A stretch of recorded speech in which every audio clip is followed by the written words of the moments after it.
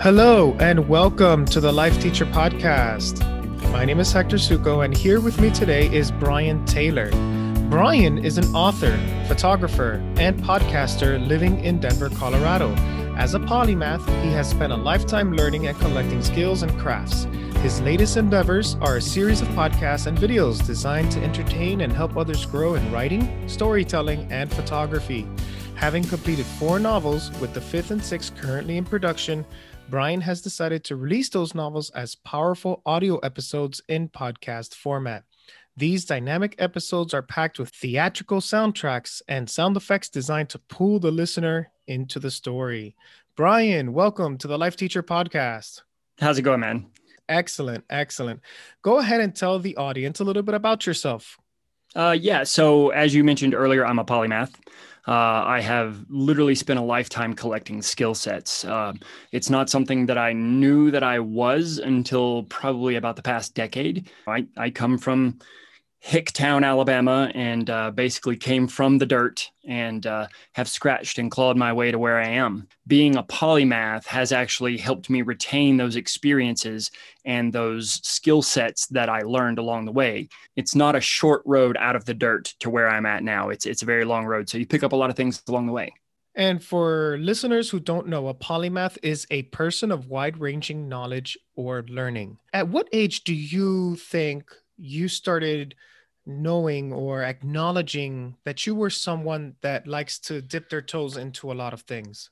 Oh, wow. Actually, I didn't really clue myself into it until I was about 26. When I was a kid at home, it was a very violent household, and stepping outside of your bounds or outside of the lanes is really frowned upon in a situation like that. But I was an artist from early on. I could pick up a pencil and draw just about anything I wanted. It really dawned on me after I had left that household, that environment, and ventured out into the world of my own. And I began to really dip those toes into different things. I started martial arts. That was my next endeavor. And I loved it. I picked it up really, really fast. I was very just like addicted to it. I was spending 4 days a week at the dojo, learning how to toss people on their heads. And then through a really strange turn of events, my sensei said, "You're going to dance for my wife," as he tied me in a pretzel. And his wife taught ballet. And so I started doing ballet with her, and that clued me into the world of dance.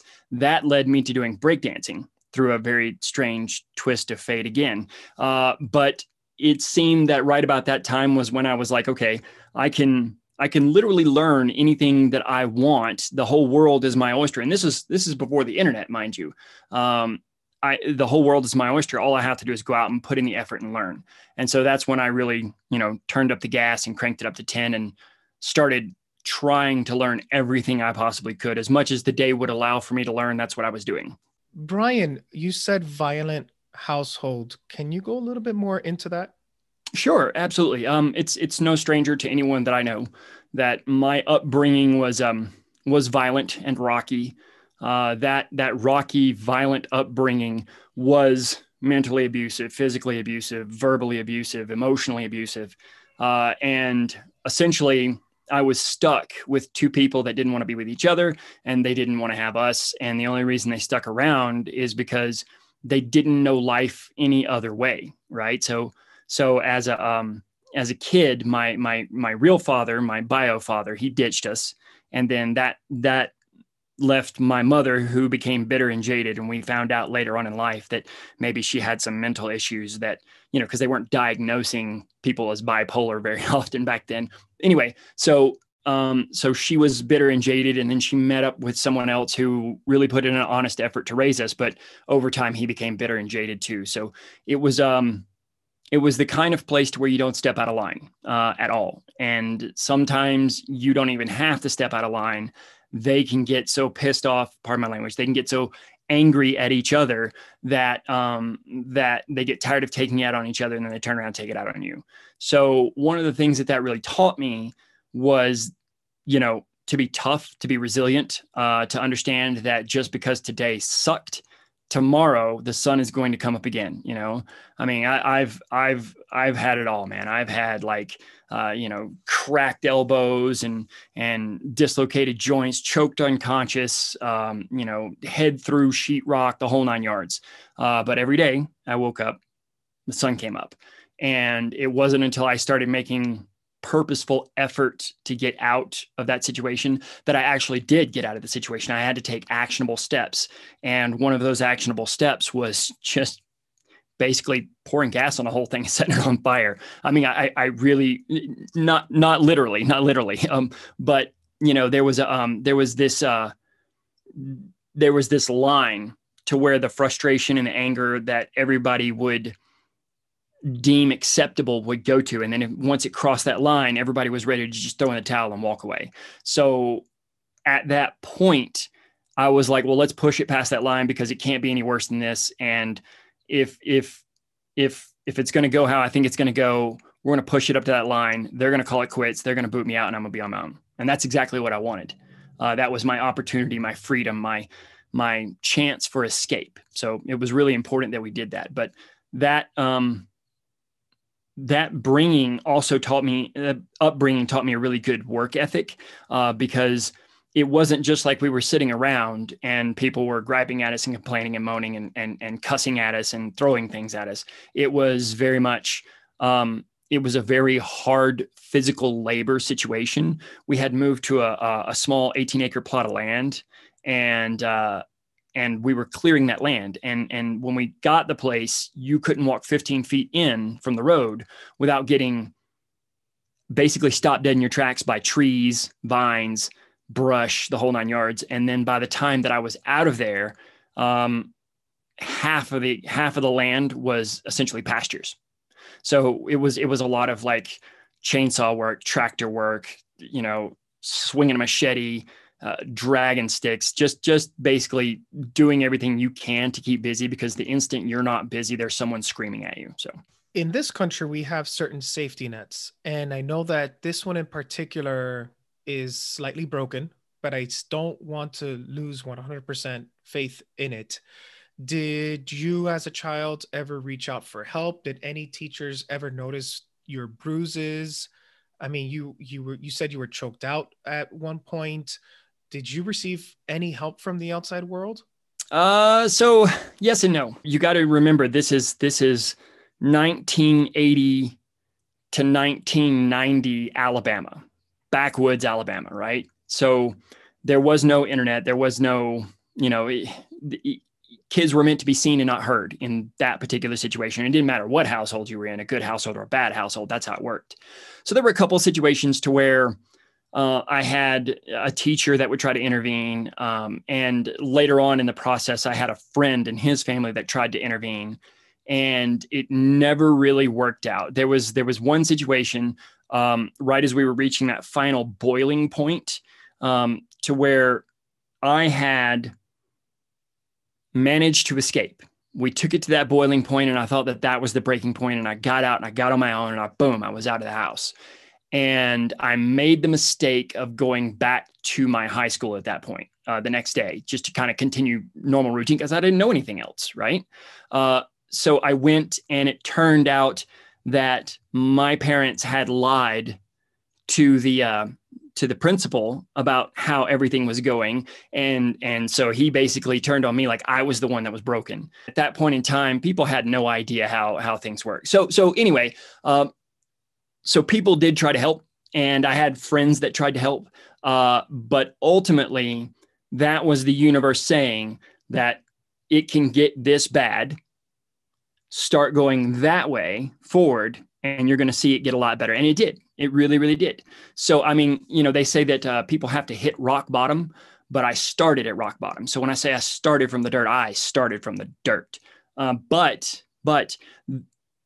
if I had to look back on my life now, there's no way I would change any of that, because every bit of that gave me my fortitude, my work ethic, my ability to take a blow, to be honest with you. I can handle some pain.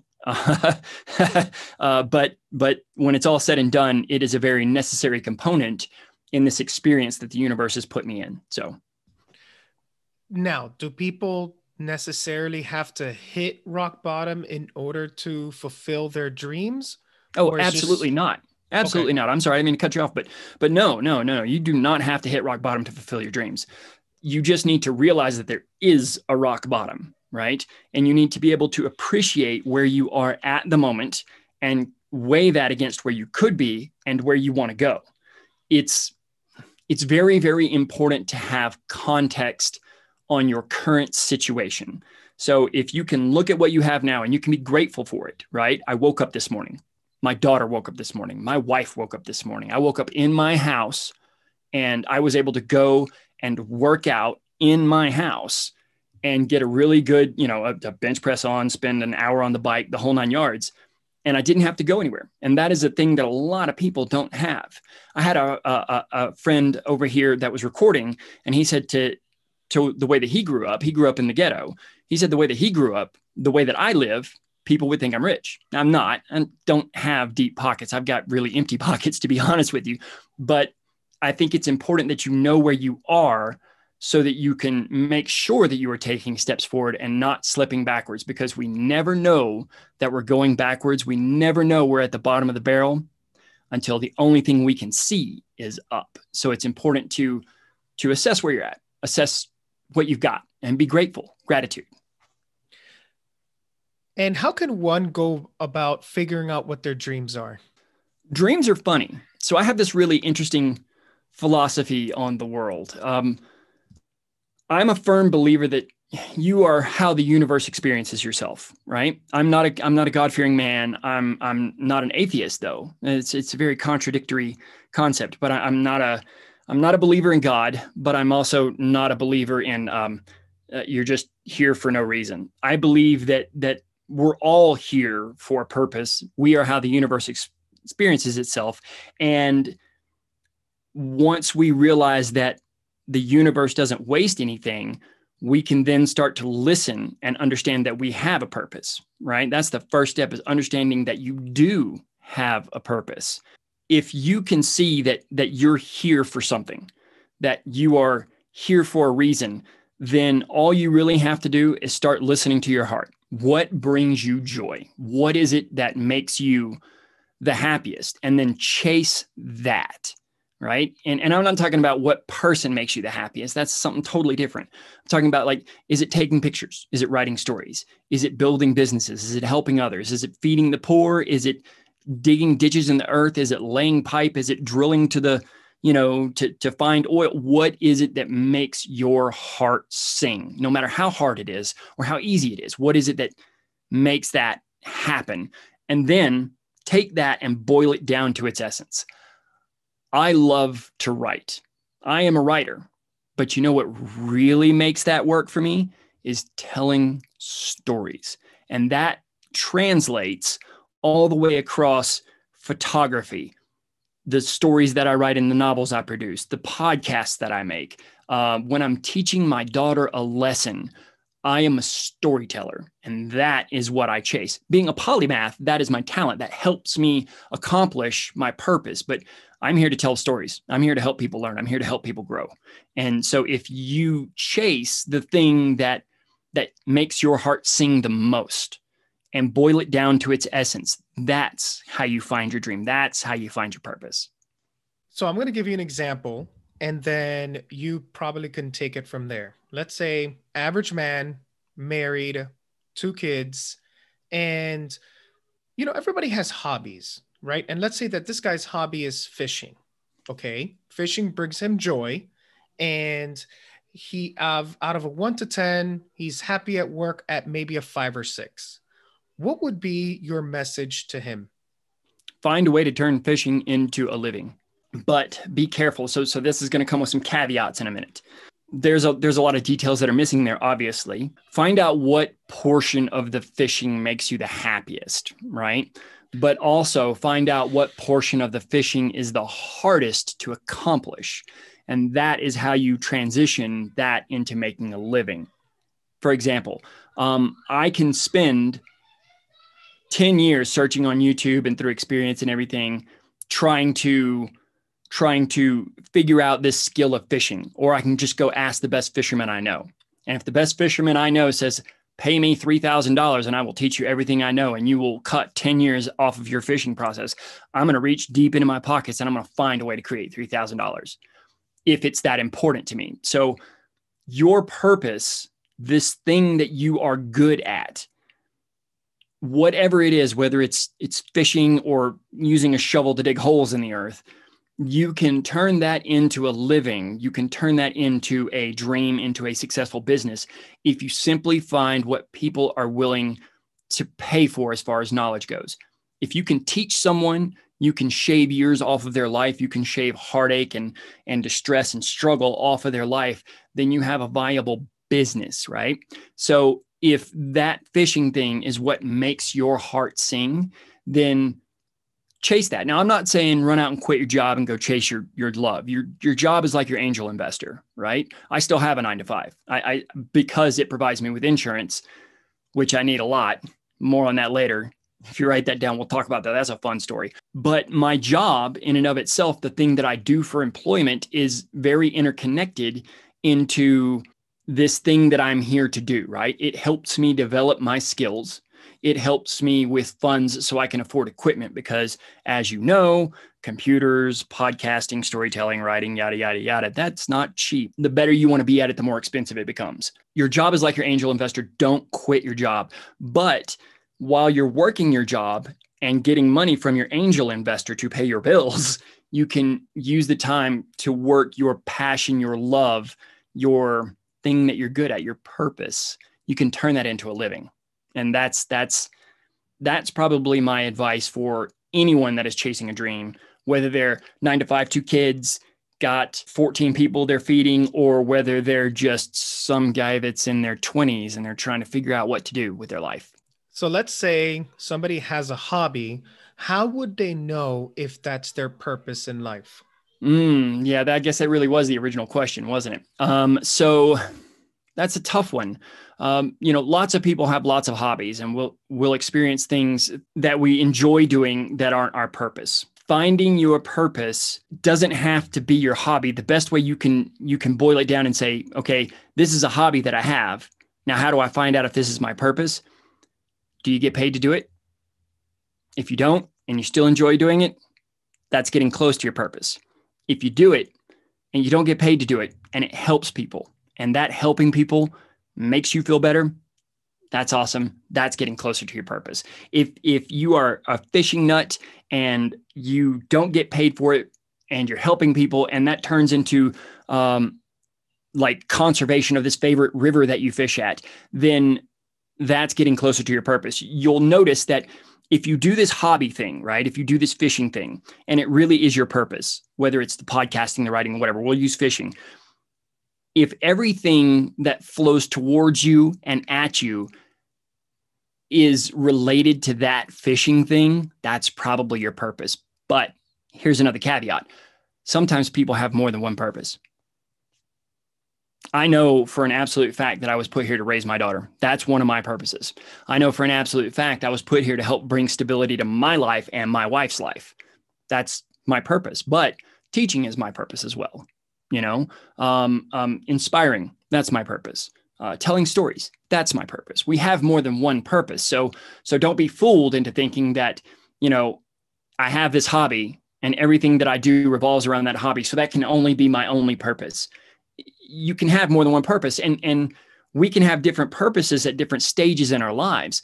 So for example, if we start out and we inspire others in fishing, and for some reason we break both of our legs and we can no longer make it down to the river, then maybe our next purpose is to help inspire people about being a paraplegic. You get what I'm saying? Let's take Simone Biles, for example. You know what's going on with her in the Olympics.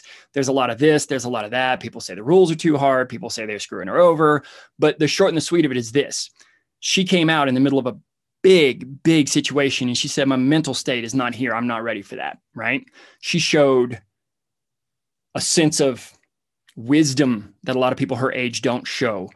I would put money on the table that her next step, her next purpose beyond inspiring young gymnasts is going to be inspiring people to pay attention to their mental health. We can have different purposes at different stages in our lives. I know that my wife found extra purpose in her life when her grandmother and grandfather passed. She spent time helping people. That really did a lot for her. But prior to that, she had a lot of purpose there too. She had things that she did that inspired people, that helped others. Finding your purpose isn't a single one-time adventure. It's not a one-time thing. You can find it in a lot of different places, and you can find it in a lot of different times in your life, but pay attention to what flows around your hobbies, because you're talented in those areas for a reason. I'm going to challenge you a little bit. Sure. You said I was placed to raise my daughter. Who placed you? I don't know. That's not really a challenge for me. I don't believe in this human version of God that we've created in any facet, no matter what the religious sect is, right? Whether it's Buddhism or Christianity or Catholicism or whatever. It just, something about it doesn't click for me. Like I said earlier, we are how the universe experiences itself. That's my belief system, right? I think that if you want to say God, and if we had to put God on the same, if we're talking about the same thing, we're putting it on the same level, you're talking about a God that is omnipotent, omnipresent, omniscient, which means everywhere at once, sees all, knows all, is all, right? That sounds a lot like the freaking universe to me, because it literally is everywhere and everything in it is here for a purpose. So as far as being placed, I can't set that on a God and say, man, my God put me here for this purpose. It is something that all things in my life flow back towards. It is something that I cannot screw up. It is something that no matter how hard it gets, I can't stop doing it. And I mean, I could be like my dad. I could just bounce the F out. But I have a sneaky feeling that my daughter is going to be another human being like me. She's already showing signs of polymath. So I think I'm here to make sure that she achieves the greatness she's put here to do. Do you believe in the law of attraction? It's kind of tough. The law of attraction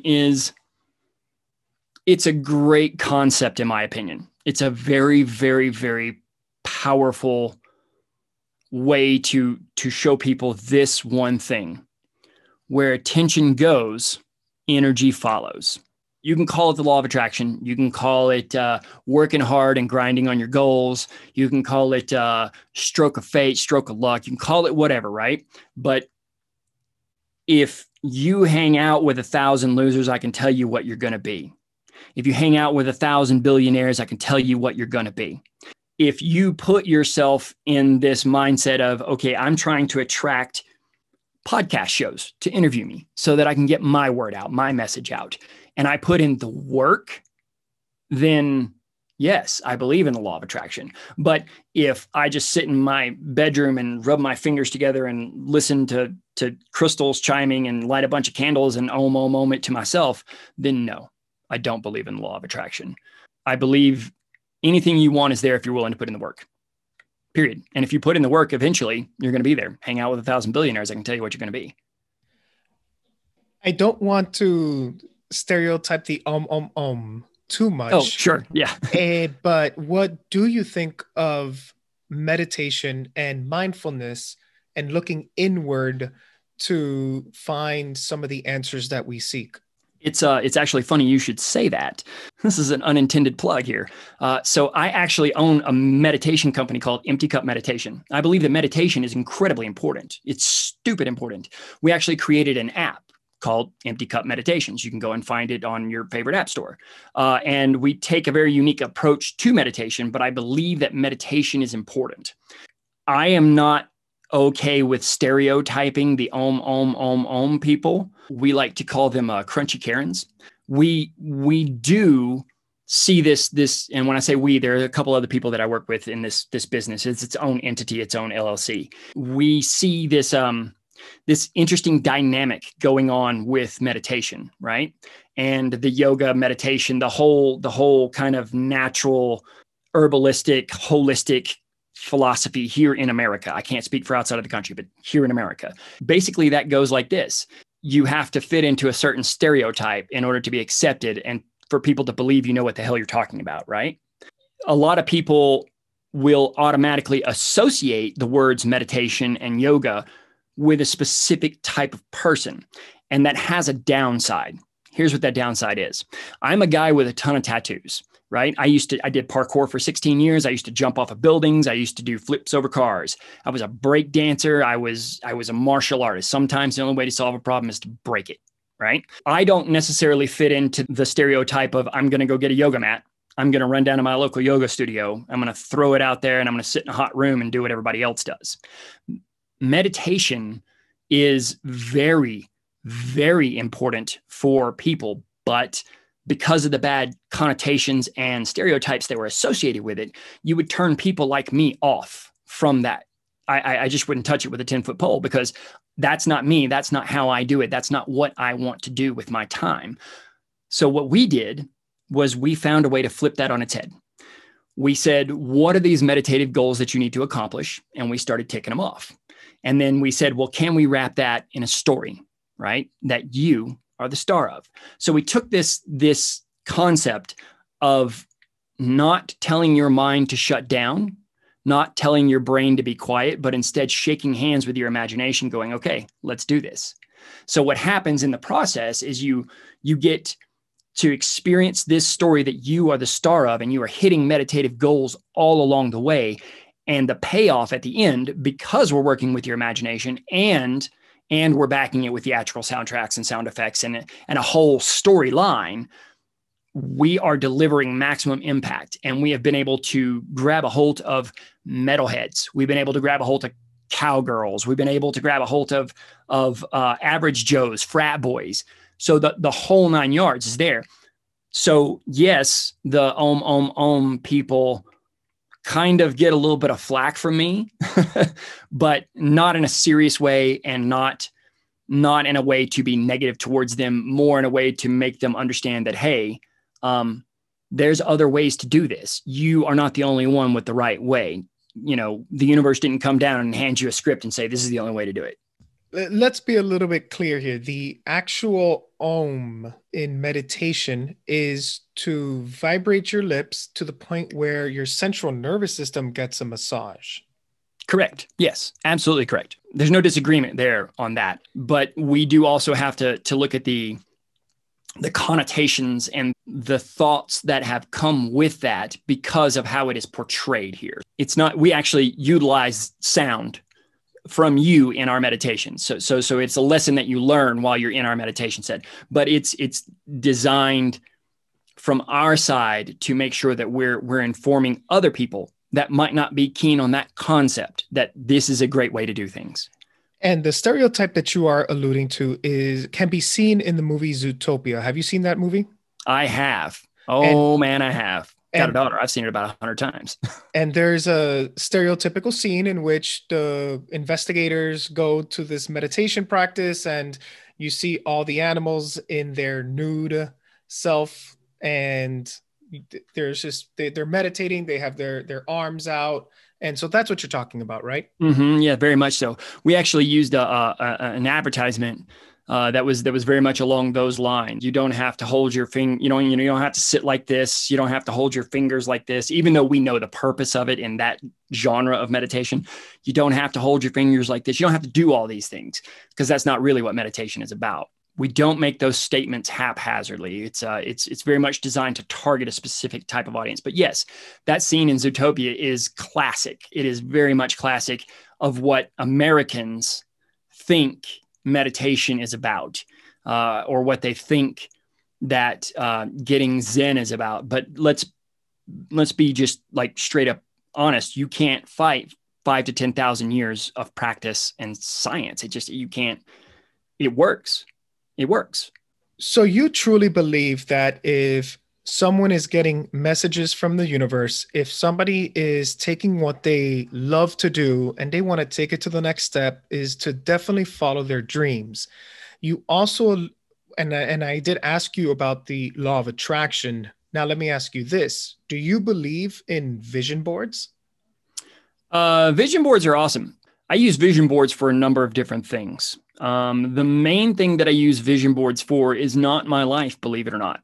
I have so many stories and so many things going on. I currently produce four podcasts, two of which are live and the other two are coming out in the next couple of weeks. I'm writing books, the whole nine yards. So most of my vision boards are to keep me on track with the projects that I have. Now, law of attraction. We said that I personally don't believe in it unless you're working for it. But if you're sitting on the couch wishing and praying, it's never going to happen. When it comes to vision boards, that's kind of another step in the law of attraction. Remember how I said earlier, if I put you around 1,000 billionaires, I can tell you what you're going to be. It's kind of the same thing. It's not as intense, but it's kind of the same thing. Keeping an eye on the prize, keeping an eye on the goal, keeping an eye on where you want to go or which direction you need to be heading is very vital for the success of a human being. Whether that success is I'm just trying to make it to tomorrow, or whether that success is I'm trying to take my company to $1 million business. Having that constant vision, adding to it, ticking things off as you accomplish them. Think of it like a checklist almost, If you have the best boat in the world and you don't know where you're going, that thing will just sail around in the ocean just forever. But if you have definitive direction, then you can kind of steer it to where you're going. But I think that the caveat that needs to be added on top of that is that your vision board is essentially an imagery of what you want or what you're looking for. But you need to remind yourself that those things are the product of what you are doing, right? So do you want to be able to go on vacation all the time, or do you want the freedom that having the money brings you so that if you want to go on vacation all the time, you can, right? So it's not about the vacation, it's about earning the money. And it's not about the money, it's about the freedom the money brings, right? It is very much like that with any of the things on your vision board. Is it really that specific thing you want? And if it is, that's fine. Go for it. No problem. But if it is not, if that's just a byproduct of you attaining a certain status or reaching a certain goal, then you need to understand that you're chasing the goal and not the boat. You're chasing the goal and not the mansion. You're chasing the goal and not the vacation, because those are byproducts of the goal. And you said, if you're hanging out with 1,000 billionaires, I can tell you who you're going to be. Let's be honest. I think billionaires, it would be nice, even millionaires. But if none of your friends, if none of your family members, if none of your coworkers are quote unquote millionaires or rich, where can you find to hang around people who are making that amount of money in order to understand their world and understand how they got there? Sure. I got two quotes for you. So the first one is going to be from Les Brown. And he said it like this. He said, I used to be so broke that I would walk past the bank and trip the alarm. I understand being that broke. He also said that, and this is not him saying this, but this is where I heard this quote, is that, if you are the product of everyone in your environment, right? So what he said was, he said, once I found out you're as broke as the brokest people around you, I started ditching all my broke friends. And you can't get rid of family. You can't get rid of friends. It's a proverbial saying, right? But what you can do is you can stop listening to that mindset. So if you've got broke friends, don't be like your broke friends. You ain't got to get rid of your broke friends, but you got to see what keeps them broke. Because if you're looking at your broke friends and you don't see what keeps them broke, then I guarantee you it's the same thing keeping you broke, right? Or from achieving your goal. So the second one comes from Tony Robbins. Success leaves clues. So even if you don't know millionaires or billionaires or people with a couple $100,000 in their bank account, then you can always read books, see what they've done before. You can look at the ways that people have made their fortunes or achieve their goals or so on and so forth, and you can mimic that. But if you mimic broke people, you're going to be broke. If you mimic broken people, and I'm tapping on my head here, people that are emotionally broken or socially broken or broken with relationships, if you mimic that, then that's what you're going to be. But if you legitimately, with every fiber of your being, if you honestly chase after what you want and you found people that have also accomplished that goal and you follow in those footsteps, you have a very high chance for success. Does it mean you're going to always succeed? Absolutely not. We are here to fall flat on our faces. That's how we learn. But if you keep chasing that path, you're either A, going to find a way to get to that goal, or B, you're going to find a better way to get to that goal. It's not always about your environment. I say the 1,000 billionaires, you'll be a billionaire, 1,000 broke people, you'll be a broke person, just to kind of get that concept across that you can't do what everyone else is doing. So if you are surrounded by those people, then you either A, need to change who those people are, or B, you need to change how you view those people and your situation with them. What are your thoughts on joining mastermind groups? I'm kind of torn on mastermind groups, to be honest with you. I have joined a number of mastermind groups where people are, they're encouraging each other. They're giving information to one another. They're holding each other accountable. And if you have good people in your mastermind group and it's a small mastermind group, dude, it's fan-frickin-tastic. But so often we get these gurus online. They want to build a mastermind group and there's 14,000 people in the Facebook group. And there's certain rules about how you post. And if you post the wrong thing, you'll get kicked out of the group. And then you got 1,400 people in that 14,000 people group that are real assholes, pardon my language, that will not tell you how to do something right. They will only tell you how to do something wrong. So I think that mastermind groups are fantastic, provided they are small, provided the people in them are authentic and they are willing to contribute. And some people have this incredible group of people that will help you achieve all of your goals. And they have found a way to monetize that. And to them, I say, high five, more power to you. I'm probably not going to pay the money, but somebody else might, right? But then you also find the people that are selling fake potential, fake mastermind groups, and they're charging a lot of money. So if you're going to jump into a mastermind group, I think it's very, very important that you do your homework. Any mastermind group worth its salt is going to put the proof before the pudding, right? They're going to set it out there. They're going to show you, this is what we've done. This is what we've accomplished. You can literally go and talk to this person and this person and this person and get real results. Don't just read this fake review online. You can here's their numbers, here's their emails, here's their profiles, everything. Go check it out. See if it's worth it. But a good way you can find out that you're getting into a bad mastermind group is if those things are not made available to you. So I love mastermind groups. They can help you grow a lot. Just be weary of them and do your homework. Do your homework. Very important. And if somebody does want to take the leap and does want to quit their 9 to 5 to focus on their hobby and make it a business, an online business, etc., how much or for how long should they save for their monthly expenses to make sure that everything is in place? Would you say 6 months, 12, 18 months? What would you say?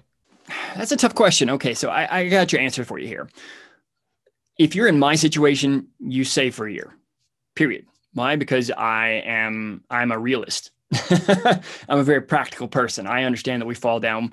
We may have high expectations. We may have goals. We may not achieve them. I could walk out of here and, have a heart attack, which is back to that conversation that we need to have about insurance. But I could walk out of here and have a heart attack. And all of a sudden, there's no way I can accomplish my goal. Maybe there is, but I can't do it now. I've got to spend the next 6 months recovering. And so, and I quit my job. Well, guess what? Tough luck, right? So for me, a realist, I'm going to put away a year's worth of money, period. Or I'm going to change the way that I look at it. I'm going to work my job and I'm going to keep doing this on the side to make that money until this money makes more than my job, right? So you're earning two incomes at that point. But I would say at the barest minimum, you need to be prepared to cover 4 months of your bills plus another 2 months of emergency. Because if you break your leg and you don't have insurance, guess what? That's 2 months of your bills to get that fixed, at least here in America. I say 4 months at a minimum, but for me, I'm going to do a year. And let's say somebody actually achieves that. And I'm pretty sure people have throughout history where they have their first job and then now their hobby, which is making an income, actually matches their salary. And then, but they may not have enough savings. They don't have a year of savings. Let's say they only have like 3 months of savings, but they're still matched up in their salary. would you still say, you know what, save a little bit more before letting go of that first job? Absolutely. Stack that cash, man. I mean, I'll be honest with you. If you look at people that are really good with money, they have more money coming in than they do going out, right? So if you get into a position where you've got more money coming in than you do going out, it's time to start stacking that cash. Even Walter White from Breaking Bad, right? He had a garage thing, and it was just money. It was like a store your stuff for a month kind of place, and he just had a stack of cash. Basically, if you want to do your thing, your side hustle, your purpose, your job venture, your new thing, you need to make sure that your base is solid. Your foundation needs to be strong, because without a strong foundation to stand on, everything else falls down. That's why they don't build houses on sand, period, because it just never works. So you can't play with your finances like that. There are things you can do to take that side hustle money that you're making and flip that and turn that into more money, right? Rich people don't work for money. Rich people's money works for them, right? They use their money as a tool. So if you stop looking at this income as this is my life, this is how I survive, and you swap it over to this is a tool. I use this tool to help keep me alive, but it's also a tool for other things, right? Not just getting a new sweater or a great pair of sneakers or buying a new car, whatever it is that people splurge on. It's a tool for progress and growth. And at a certain point, you're going to be able to, if you're doing it wisely and you're investing properly, you're going to be able to stop working and start letting your money do the work. But you got to get there, and you can't get there with a sandy foundation. You have to build a strong foundation. 4 months at the minimum, 10 months on top. I mean, a year is what I would do. And if my income is here matching up with my side hustle, my side hustle needs to make more than my income. And it needs to be enough money that I'm guaranteed that if I fall on my face, I'm good for a year. And go ahead and share with us that cautionary tale about insurance. Sure. So insurance in the United States of America is a very, very, very powerful thing, because we don't know what is going to happen to us. Let me give you a quick example. I'm a 45-year-old man. I'm in shape. You can see an image of me, but your listeners cannot. I'm in pretty good shape. I was an athlete for, better part of 35 years of my life. And I thought I was good to go. And then I found out that I had an extra leaf in my aortic valve. I had an enlarged heart. I had SVT, VT, AFib, and A-flutter. I have had 4 heart procedures in the past 5 years. I also suffer from vasovagal, which is the stuff where people see blood and they pass out. Mine, I have no problems with blood, but all of a sudden my legs will go, hey, we need all the blood down here. And my brain flips out. Anyway, that having been said, you never know what is going to happen. So having insurance in America is very important. If you don't have a job with insurance, go get it. If you don't, you do what you can, get your insurance, because you don't know what's going to happen. Having my heart go south on me really scared the out of me. It scared the crap out of my wife. It scared the crap out of me. It scared the crap out of my daughter. It scared the crap out of my wife's family, because here we were working really, really hard and making fantastic steps moving forward, building that solid foundation. And then all of a sudden the universe says, watch this, right? And then it smacks me upside the chest and we have issues, and we're still dealing with them, but not as bad now. We've kind of got them under wraps. But that cautionary tale of having insurance is about being prepared. You don't know what life is going to do to you. Life can really kick you in the backside when you least expect it. And if you've never had an accident, if you've never fallen down, if you've never lost a car or had someone steal it or lost your savings or lost your wallet and somebody spent all your money, if you've never had one of those things happen, just wait. Just wait. It's coming. So better to be prepared. Financially prepared will solve a lot of problems. And having insurance to cover you, because you are the most important vessel for you. Without you, there is no you. Making sure that you have insurance, making sure that you are financially stable. Those are the 2 most important things as far as advice that I can give to anyone.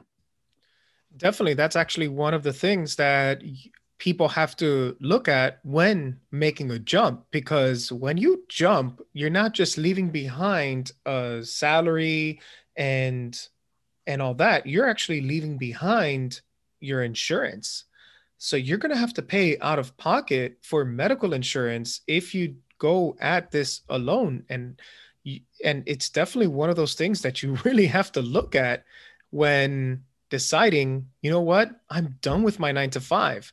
But are you really done with your insurance? You have to, and thank you for bringing that up. That's very important for anybody that does want to jump, to take a double look at. Yeah. I mean, Medicare is a thing. It's getting better. It's not the greatest system in the world, but it is getting better.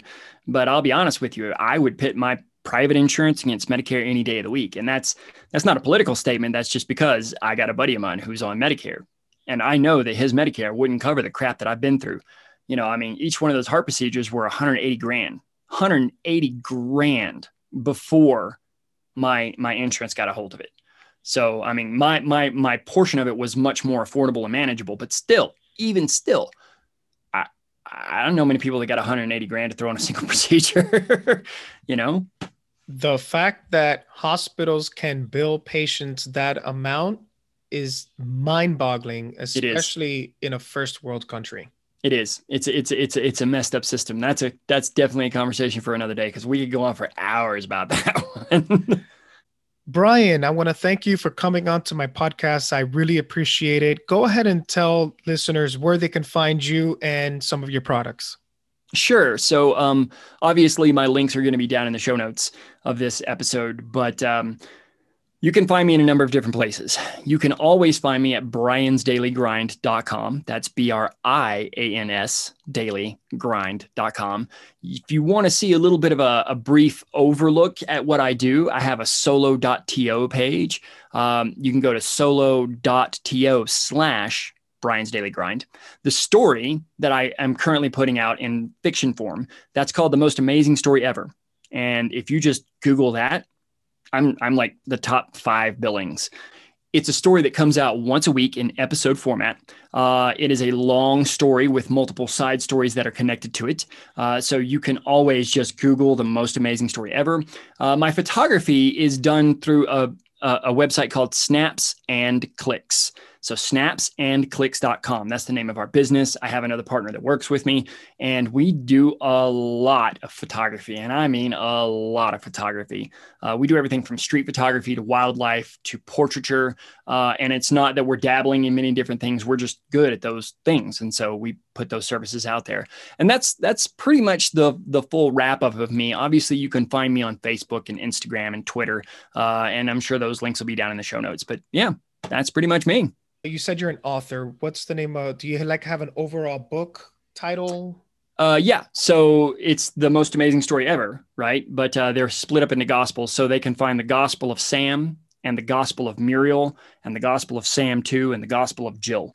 So those things are all out there. The Gospel of Jill won't hit shelves for another 2 weeks. Okay. But yeah. Brian, any last words for the audience? Yes. You are how the universe experiences itself. What happens to you is just a catalyst. It is what you do with that experience that defines the quality of your life. Brian, again, I want to thank you for coming on to my podcast. I really, really appreciate it, sir. Awesome. Thanks for having me. This has been Confessions of a Polymath with Brian Taylor. All right, until next time. Bye.